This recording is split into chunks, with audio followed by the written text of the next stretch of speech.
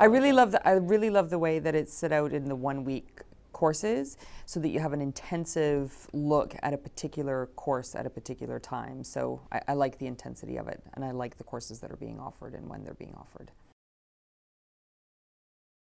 Yeah, there's an intensity to it. So you're here for a week, you're studying one course, and then a month later you've got a paper due, and a month after that you've got your exam or the assessed paper.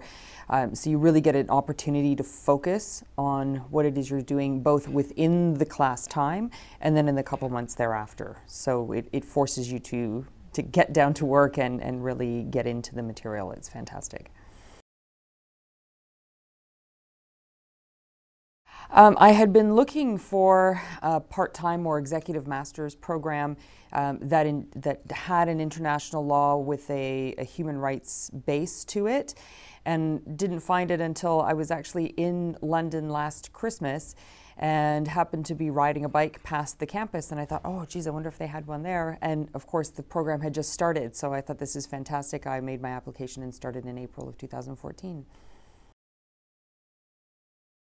It's really nice to have a lot of varied experience from across the globe. Right now, the class that I'm taking, we have someone from Russia. There's 4 Canadians in the class, including myself, someone from the US, someone from Kenya, and someone from Ireland. So it's really interesting to hear the different experiences that these people bring to bear to the course material.